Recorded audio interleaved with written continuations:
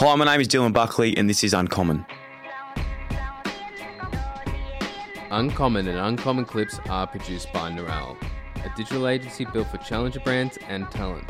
To learn more, head to narelle.com. That's NEURALLE.com.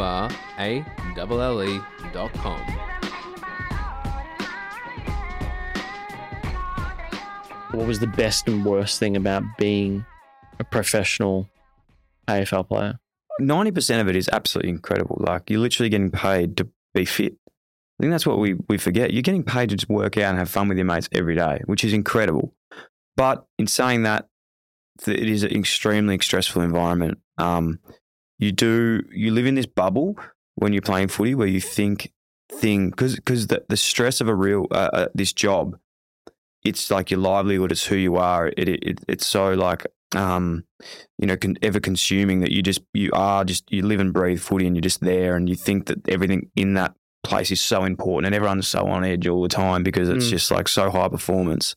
And it's not until you leave and you think, Jesus Christ, why did I care so much? Like, it's really not that. I was stressing on Mondays going, fucking hell, I didn't corral someone to the boundary on the weekend, like flipping out about it. When now, like, that's not even on the list of my worries. Like, I have real things now that I'm trying to do. Like, that's not even anything that's a problem. So I think was a part I really struggled with, like, was just how like intense it was and how much, like, I loved playing footy, but I didn't love it to the degree that I cared that much. And when you play footy, and especially when you're young, what I really struggled was like defining myself on games. So like, if I played a good game, I was like the best bloke ever. And I was like, yeah, I'm the best, like, best friend, best son, best, boyfriend, and just a good guy.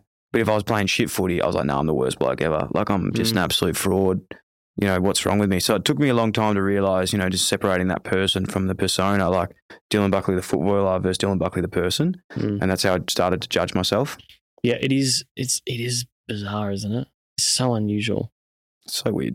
Like, it still fascinates me. Like, I wouldn't say I'm enough, but like, I think growing up in my family, I mean, where my grandpa immigrated to in Australia, it was basically like you go to St Kilda or Carlton. He was Greek, and been to St Kilda, barracked for St Kilda, and just I grew up in a family who were just absolutely obsessed with footy. Like, that was their Who did they go for? St Kilda. St Kilda. So like, a lot of heartbreak for them. A lot of heartbreak.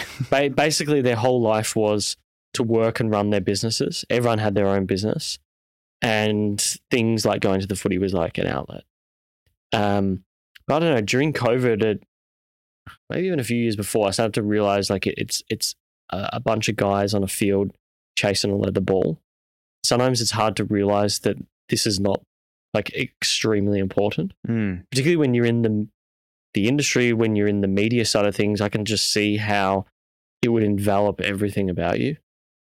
It's funny because I actually feel now, I thought that when I was playing, but now that I've left, I actually have this newfound love, not personally love for the game, but I have this love for what it does for people. Yeah. And I think, there's so many times where you get abused by supporters or, they'd be upset and you think, mate, why the fuck do you care this much? Like, I'm trying my hardest. Can't you see that? Yeah. And they would be so enraged. But then you see how much it means to people and, bloodlines and family members. My grandfather came here and I go for this club, now I go for this club, and all this history behind it. And you go, oh my God, this is important. Yeah. This is important because like you really see how much, the fans and the supporters, which that's what the game's built on, how much they love it. And you go, fuck, I wish I knew this earlier because it would have been a bit different for me. Like, I would have understood a bit more. Yeah. I think some people believe it's entertainment, but for me, actually, I think it's more for a lot of people escapism. Yeah. Like, it's a form of escapism to impart your personality. And I don't know, like, I can see it in the way that my uncles and my dad talk about St Kilda, like, oh, we're just so unlucky, and like how their mood can be enhanced or changed by how the club is doing. But I'm just like, in my head, rationally, you have no impact on this. But for them, it's a way of escaping just day-to-day life, like the trials and tribulations of just being a human, Yeah. No, it's beautiful. I really like it now. Like, go to the games and like I see supporters since, and that's still so beautiful to me. And I'm just like, mate, good on. Like, I'm with you now. I'm just a fan, you know. I get it. I want Carlton to be good. I hate it when they're shit. Yeah. What's your favourite sort of nuffy thing? Like, let's think about like call what anyone a nuffy. You know that, Jordan. think about like what Josh Garlop does with a lot of his content, like kick it forward. Yeah. Well, funnily enough, I never used to get a lot of like hate from like, you know, supporters. But one thing I would get was because like I was never the most talented player, but I did try my hardest, and I think people respected that. But one thing that people hated that I did, you know, and it really nearly did stop me from doing this, was I wasn't playing every week, but I would do a show called Discussions with Dylan. That's probably where like this whole media thing started for me. Yeah. But people would always be like, go get a kick, you know, you fucking shit. Just focus on footy. And I was like, I can't fucking train 24 hours a day, you know, like it's actually not possible, like physically.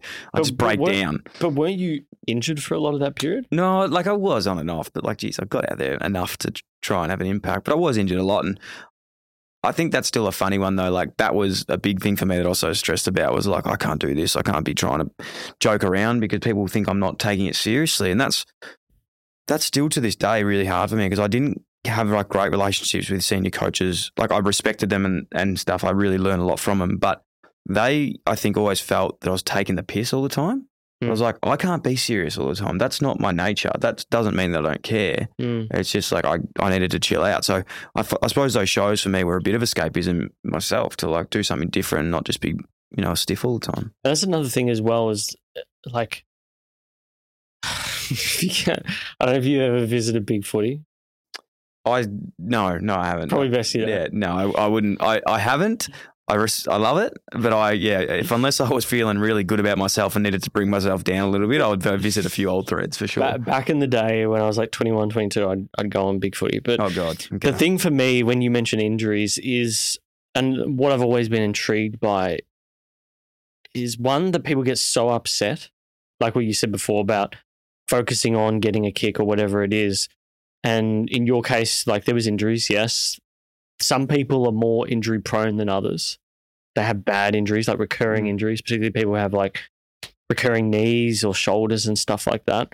How much do you think that is just bad luck for the player, or it's just primarily the way that they play the game or run, or something related to their physiology, and unfortunately their body's being found out in that sort of high pressure, high octane system? Yeah, look, I think if I knew that, I'd be paid a lot of money to be working at a medical facility or a club. But I think there's no one answer. There's so many different ones. Like obviously guys and girls are all built differently. Some people are more prone to injuries than others. I found for me, like once you have an injury, if you don't get on top of it early, it always gets worse. But not only does it get worse, it throws out other parts of your body. So like, what do you mean by getting on top of it though? Like just like rehabbing it. Like if you keep playing through it and you don't do the correct rehab and strengthen up around, because like you think about it like this, like I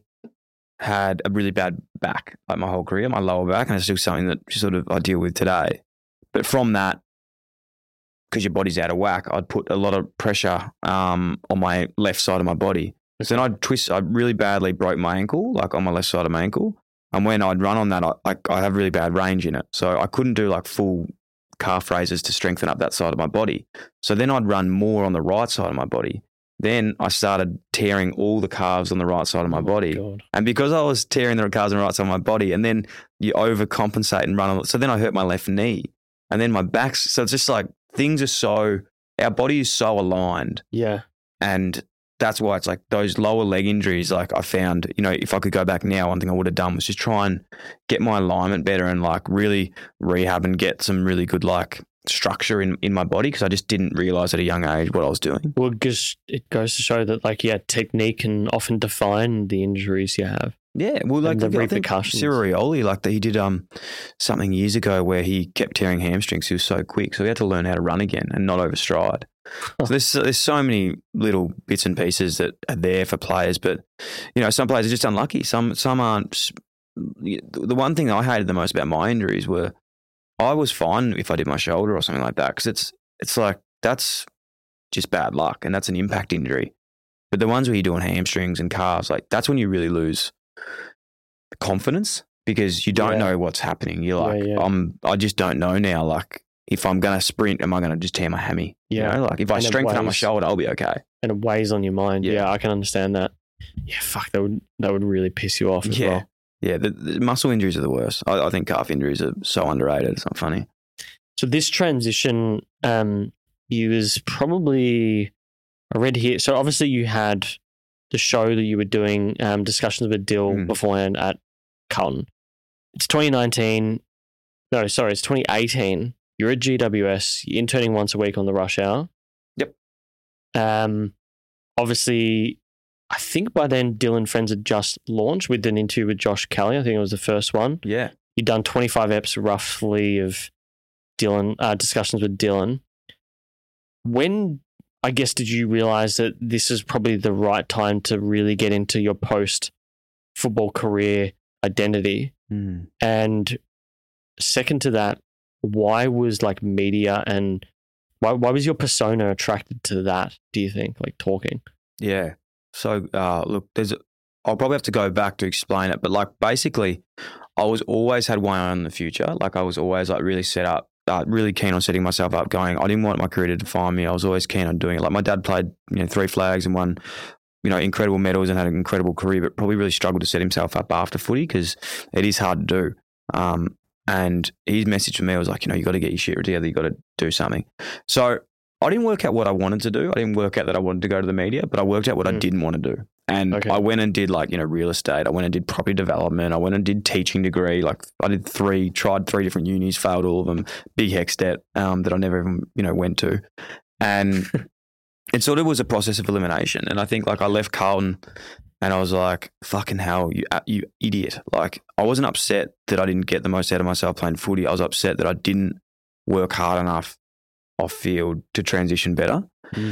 And I didn't, there was no guarantee I was going to the Giants. I ended up going there, 30 days later. And I remember that time just like such a pivotal moment in my life, just being like, if you want to do something, like you have to fucking do it yourself. Like stop relying on people, grow the fuck up and do something. And I said like, if I get another chance, I'm going to go and I'm going to set myself up and I'm going to be in a better place, ready to go at the end. Because no matter what happens with your career, if you play 10, 15 years, like you're still going to have to do something next. And the same as what I'm doing now. I've always got side shit on the go.